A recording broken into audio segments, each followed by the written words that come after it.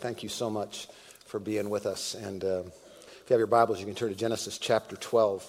Also, thanks to Steve Tanner last week. Steve, it's funny, the Advent series is usually pretty straightforward. It's, from Luke or maybe the prophets or something like that. But we saddled Steve, who gets to preach a couple times a year, with starting the Advent series on the covenants. Yeah, the Old Testament covenants. Now that is a good series, right? How does it even work that you do the Old Testament covenants for Advent? Well, Steve reminded us that the Adamic covenant and the Noahic covenant are both related to kind of God engaging with his people, right? And making some promises and commitments to his people. And one of the things that he traced throughout that time, or throughout the sermon, was the idea that faithfulness to God in the midst of God calling you to something is absolutely essential. He quoted a book called Ruthless Elimination of Hurry, which is a great book. I recommend it. And in that, he gives this definition. John Mark Comer, the author, gives this definition of what it means to wait in a biblical manner. He says, biblical waiting is not passive activity. It's demonstrated by dependence and obedience to God. Dependence on God and obedience to God. The idea is that faith is so important in terms of how we follow Christ and how we follow the Lord. And that faith is what actually produces our obedience. And so when there's faith, there's obedience. And when there's lack of faith, there's often disobedience. And that's proven out throughout these covenants. Now again, these covenants do seem like a strange way to spend Advent. Except for when you think about the Old Testament, it really is the ultimate Advent guide. It really is, because it's the plan of God projected onto the hearts of men and women. That's really what the Old Testament is. It's this redemptive plan of God that's revealed through a multitude of different experiences that God's people have. And the covenants are part of that experience. Not just the experience, but the covenants are part of the plan. Now, these covenants that we're going to talk about over the next few weeks, last week, as I said, it was the Adamic and the Noahic covenant. Today's Abrahamic covenant. Then we're going to talk about the Mosaic covenant and the Davidic covenant, and then we're going to talk about the new covenant on Christmas Eve. But all of those covenants are inextricably linked together. That you can't have one without the other. They're not in a vacuum. They're all connected, and they're all leading us in a way towards the redemptive plan of God. They're all a stop or a destination on the journey towards the redemptive plan of God. And what's really kind of crazy about that is that they're also not just about kind of revealing who God is, but they're literally revealing what God wants to do in your life, what God wants to do in our world. I'm really pumped that we're here together today, and I want you to know that one of our hopes as Grace Community Church is that we, who are in this thing called the spiritual journey together, would be making progress and really, literally want to be encouraging one another in that. And we want to be for you in that, which is so exciting that you're choosing to be a part of the kingdom of God, the fellowship of the believers, and trying to figure out what God wants for your life. And in some ways, that's what everybody's experience is. Even though Abraham, who we're going to talk about in just a minute, didn't quite totally understand it, He had this sense that there was something that his life was missing. There was this guy living in the middle of nowhere with his parents and his family, and he was almost 75 years old, and God makes this call on his life out of nowhere. He was worshiping a pagan god, and the God of the universe speaks into his life. It's amazing. And what the God of the universe wanted to do as he spoke into his life was to help him understand that he was going to be the first step in this plan that God had. This plan that God had for redeeming the world.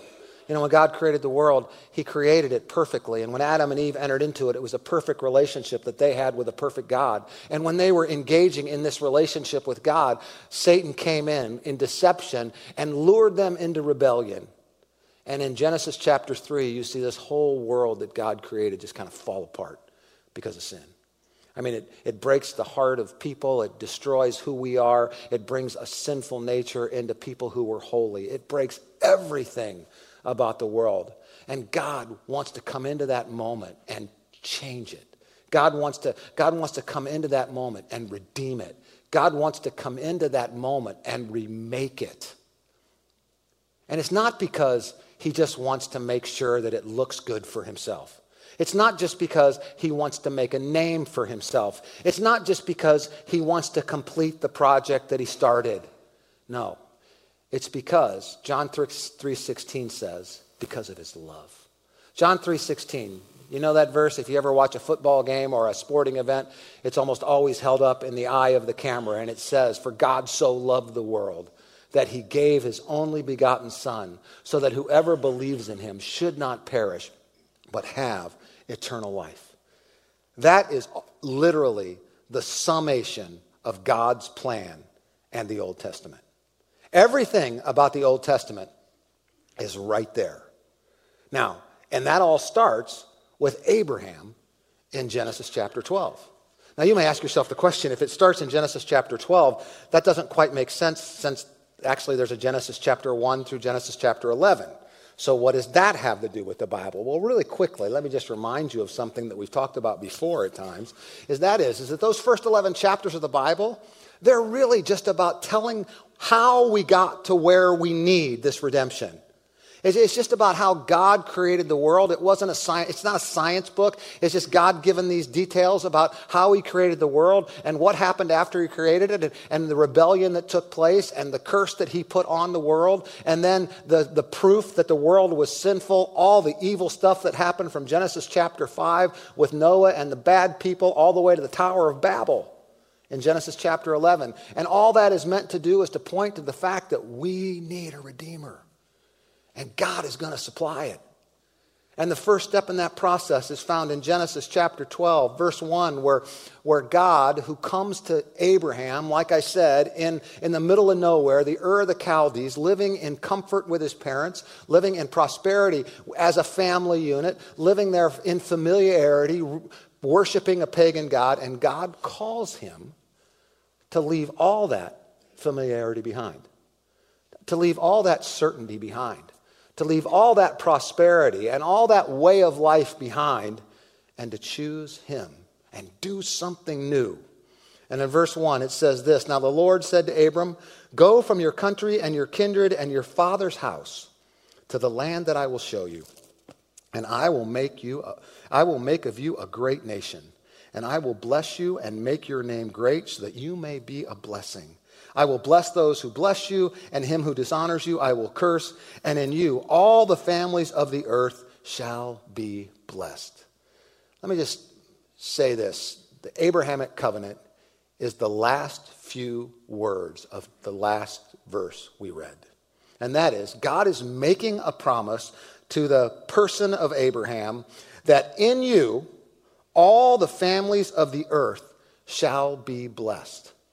The covenant was about land. It was about a name. It was about being this great nation, but only to accomplish one thing, that in some way, these people that would come from Abram would bless the world.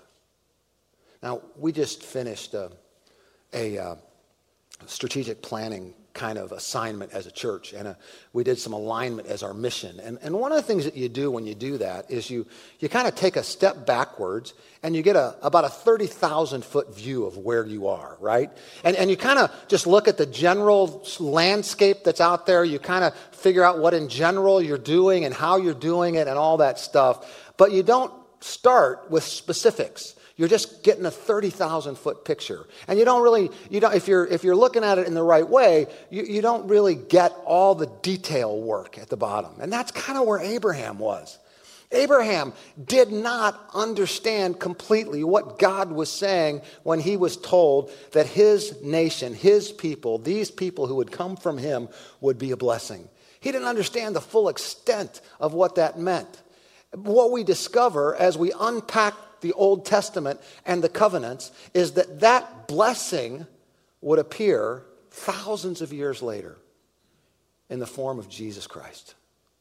It would appear not just in a vacuum, though. It would be the result of the Noahic covenant and the Abrahamic covenant and the Mosaic covenant and the Davidic covenant being lived out by the people of God.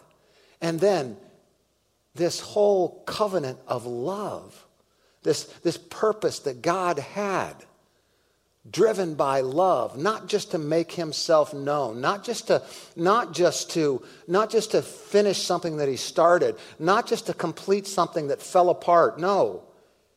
John 3:16 says that he started this plan because he loves you. He loves you. Thousands of years before you were born, Jesus Christ,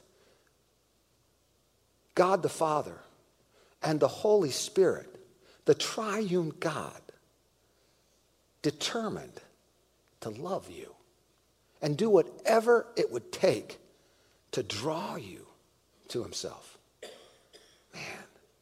And this is the plan of God in that. I don't know where you find yourself today.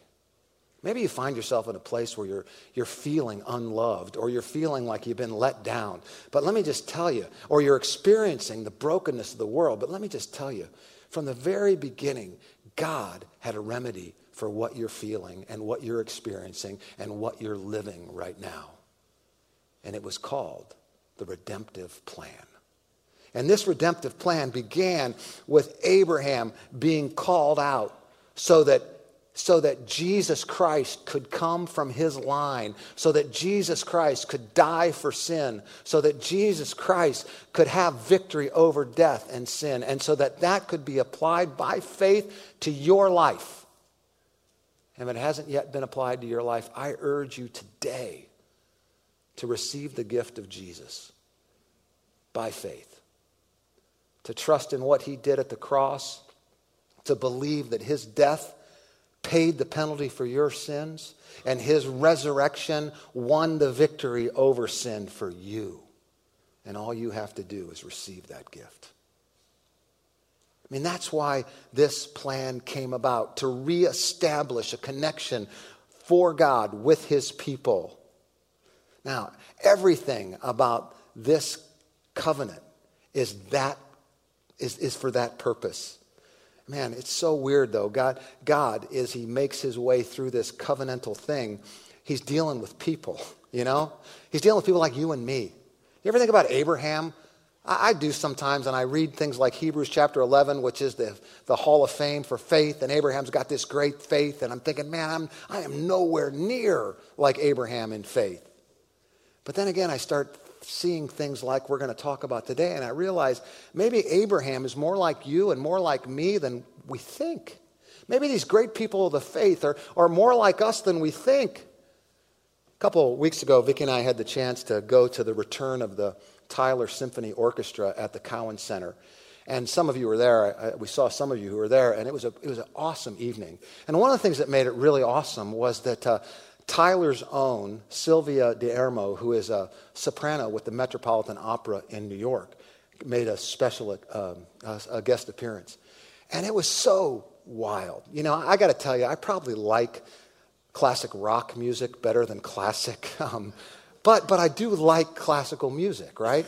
And so one of the things that I noticed, now keep in mind, I have absolutely zero training in classical music. But here's what I notice in all of my experience with classical music. A lot of times during a song, especially if there's an operatic voice going along, it'll be like all of a sudden it'll rise. It'll create this really high crescendo, and you're thinking this almost going to blow the top off the place. And then in a moment it just stops, and then it just falls real silent. It just gets down, and then again it'll rise way up, and then a little bit later it'll fall down again, and it makes its way like this until the crescendo or the climax of the song. And you know what? That's a lot like our lives, right? That's a lot like our spiritual lives. We've got this crescendo or this climax that's coming. It's the coming of Jesus Christ in the future to do everything once for all. I mean, he's already died on the cross. He's already given us victory over sin and death. But one day he is coming again to make everything new. And that's the crescendo. And until that time, if you're still alive when he comes, if you're not, then you die and then you get to experience, but that's another story, okay? But what you're supposed to be doing in that time is the same kind of living that Abraham was living. And if you're like me in that moment, there are times when your faith is so strong and you're being obedient. And then there's something about your faith that fails and you become disobedient. And then you become this moment of faithful obedience and then these moments of unfaithful disobedience. And you kind of make your way on your spiritual journey, hopefully on an upward trajectory, right? I mean, but you're going up and down. And that's what Abraham was doing. Abraham, what was his role here? Well, let me just tell you one thing about his role. It wasn't to make sure that the covenant came about. Look at Genesis chapter 15. Abraham is, he's kind of worried. He doesn't really know if all this stuff is going to happen, if it's not going to, he's wondering if it's really going to come to fruition like God has said. And he's particularly talking to God about entering the promised land. And in verse 8 of chapter 15, here's what Abraham says. But he said, O Lord God, how am I to know that I shall possess it? That's the land. And he said to him, this is God talking to Abraham, bring me a heifer 3 years old, a female goat 3 years old, a ram 3 years old, a turtle dove, and a young pigeon. That just sounds weird, right? Okay? And then he says, when he brought those things, he said, now cut them in half, and he laid them each half over against the other, but he did not cut the birds in half. Now, again, sometimes I read the scripture and I just wonder, what in the world is God talking about? Well, for us, this is totally weird, but in that culture, in that time period, making a commitment, making a covenant, making a relationship with somebody, what you would do is have a ratification ceremony. And part of that ratification ceremony is that you would take livestock like bulls or goats or sheep and you'd sacrifice them and you'd cut them right down the middle. And then you'd place them on each side of an aisle. And then the people who were making the covenant, they would walk arm in arm or hand in hand or with their arms around each other's shoulders, and they would walk through these pieces of former livestock. And while they were walking through these pieces of former livestock, what they were symbolically saying to one another is that if I break this covenant, you treat me like we just treated this livestock. Now, what's really crazy about that is that Abraham has a dream right after this takes place. And as he falls asleep, look at verse 17. This is what happened. When the sun had gone down, now he's having a dream, and it was dark, behold, a smoking fire pot and a flaming torch passed through the pieces of livestock. Now, again, you might think, well, what does that even mean? Well, the smoking fire pot and the flaming torches are a picture of the God of the universe. And Abraham knew as he experienced this dream that what God was saying to him is that God was walking through this sacrificial covenant ceremony by himself. And therefore, God was taking the full responsibility of making this covenant come to pass. Abraham didn't have anything to do with it. Abraham wasn't responsible to make sure that you and I would have a Savior thousands of years later. God was working that plan. I mean, it's just like salvation today. You don't have anything to do with your salvation. You can't do enough good. You can't do enough right things. You can't outweigh the bad things you did by the good things that you're doing. There is no effort that you can put forth. Ephesians 2:8-9 says that. We are saved by grace through faith, not by works, so that nobody can boast. This whole process of our salvation has been constantly and consistently God's work in you. Would you respond to that work if you haven't? Would you receive this gift of grace if you haven't? Now, what's Abraham's role then? If it's not to work it out with God, then what is it? Well, Steve said it last week. It's to faithfully wait in obedience. It's to have faith, which produces obedience. It's the exact same thing that started in my life when I was a teenager and accepted Jesus. That my faith, as I wait for Jesus to either bring me to heaven through my death or to bring me into his presence at the second coming, my responsibility is to live out my faith in obedience. And it's an up and down journey. And that's the journey that Abraham was on. It was an up and down journey. I mean, think about some of the things that Abraham did. I mean, in Genesis chapter 12, I mean, he does this awesome thing. It's an up moment in his faith. He leaves Ur of the Chaldees and follows God. I mean, that's an up. That's a big thing. To leave everything you had in the past behind and choose to follow the God of the universe, even though you don't even hardly know him. And you certainly don't know what he's actually planning. But he did it. But that doesn't last very long. Because in Genesis chapter 12, verses 12 and 13, he and his wife end up in Egypt. And they're just about to go in and talk to the Pharaoh and explain who they are. And this is what he says. Hey, honey, when we go in here, if you don't mind, why don't you say you're my sister? Look at chapter 12, verses 12 and 13. It says, and when the Egyptians see you, they will say, this is his wife, and then they're going to kill me. But they will let you live. Verse 13, say you are my sister, that it may go well with me because of you, and that my life may be spared for your sake. Ladies, if you're there with your husband, and he would say to you, hey, honey, why don't you just tell this guy that you're my sister? You would probably say back to him, why don't I tell him you're my brother? Or, something. But this is not what you want to do. This is not a leadership situation. This is totally a failure of faith and disobedience. And God still makes his way to bring forth Jesus from this faithless person in the moment. But then it doesn't just stop there. I mean, his faith then rises like crazy. And in the moment, he's with Lot, who's his nephew. And there's this great expanse of resources and people that Lot and Abraham have come to have on their own. And they discover they cannot exist together anymore.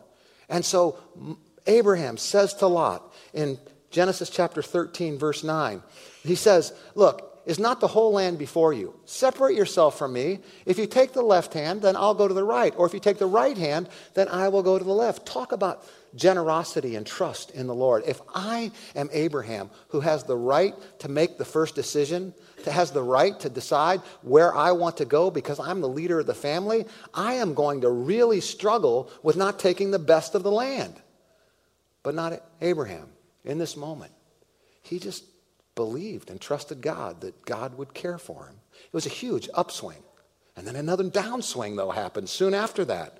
In Genesis chapter 16, verses 2 through 4, Sarah says to Abraham, listen, let me just remind you, we are supposed to be having this kid. We haven't had it. God doesn't seem to be delivering this kid, so I got a great idea. I'm going to give you my maidservant Hagar. You sleep with her and we'll have a baby. Great idea. Terrible idea, right? Terrible idea. Ishmael is born, and Ishmael and his descendants have disrupted the things of God ever since.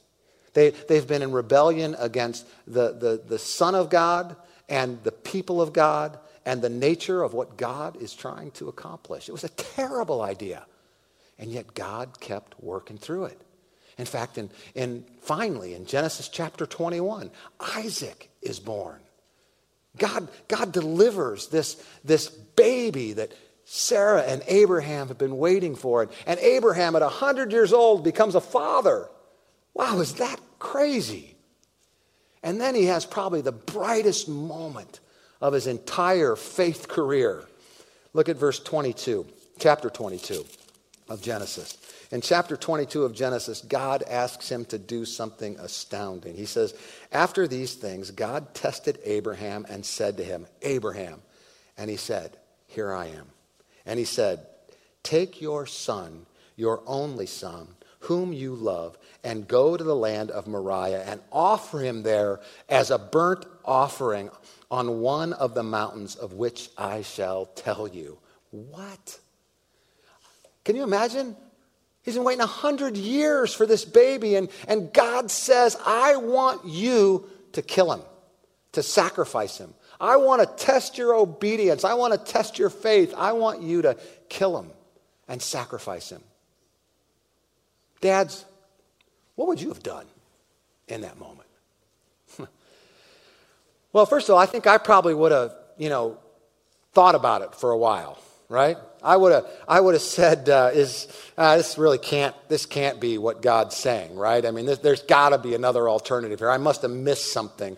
But that is not what Abraham did. Here's what Abraham did in verse 3. He rose early in the morning. And he saddled his donkey, and he took 2 of his young men with him and his son Isaac. He didn't mess around. Not only did he get up early and leave, but if I would have been there, I would have been trying to figure out any way I could to avoid having to sacrifice my son. But not Abraham.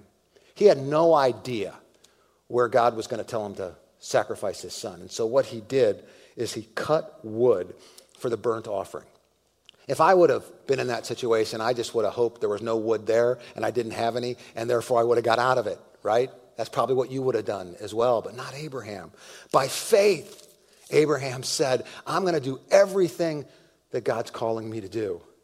And then in verse 5, after finally seeing where he was supposed to sacrifice Isaac, in verse 5 he said to his young men, stay here with the donkey, and I and the boy are going to go over there and worship, and then we're going to come back to you.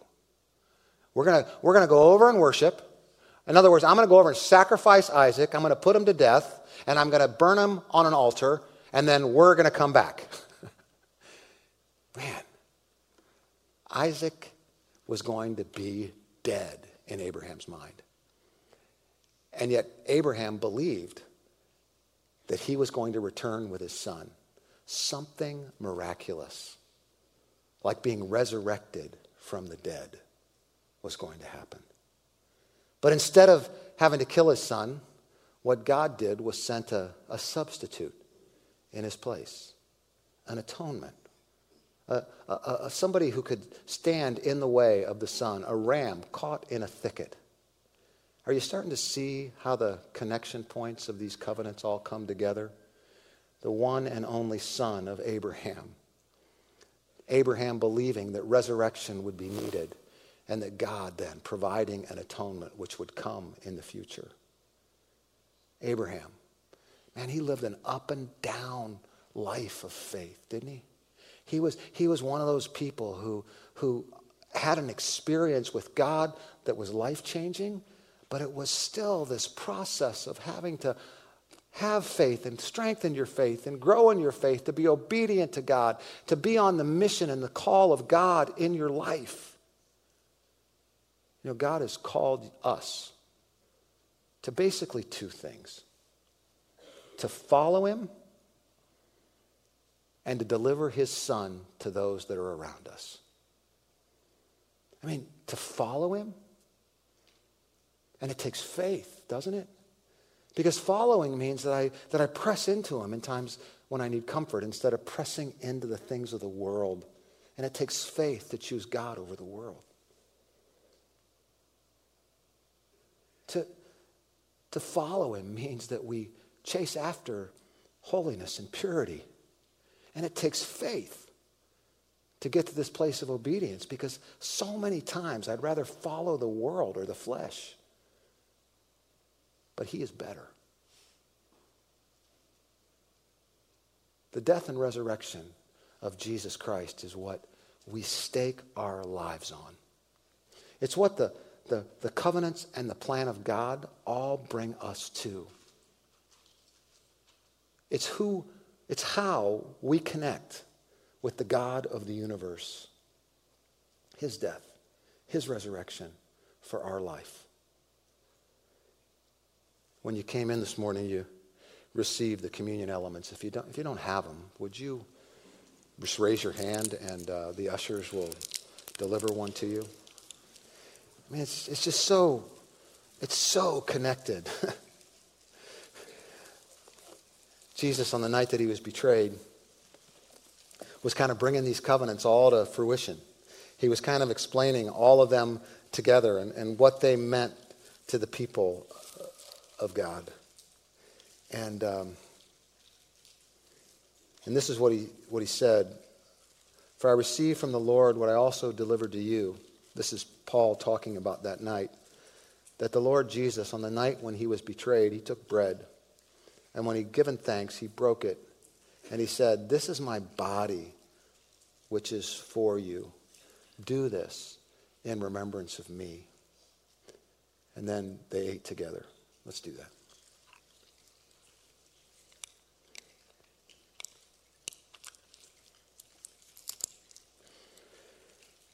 And keep in mind, this was all taking place at the Passover ceremony, which is, something that God instituted around the time of Moses. And so these Jews, disciples and Jesus, they're celebrating this Passover ceremony together. And it's already completely out of whack. They don't really understand what happened with the bread. And then Jesus takes the cup. And he said, this is my body, which is for you. He says, in the same way, also, he took the cup after supper, saying, this is the cup of the new covenant in my blood. Do this as often as you drink it in remembrance of me. This is the culmination of all the covenants together. It's not just a new way. It's everything from old being brought forth to understanding and the realization that all the stuff they were doing before, all the sacrifices, all the ceremonies, all the traditions, they were all looking forward to what Jesus would do the next day, die on the cross, and then rise again. And so as Jesus took this cup, he was trying to help them envision that within a few hours they would experience and see his blood dripping from his body to the ground to cover his sins. And we remember that that's what Jesus did for us.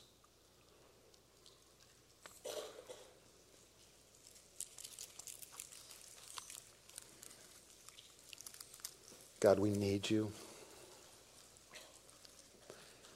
Everything about who we are leaves us wanting. We need you. The sin that we have in us has left us broken. We need you. And in our hour of need, you did not ignore us, push us aside, or move in a new direction. You brought forth your Son, Jesus Christ,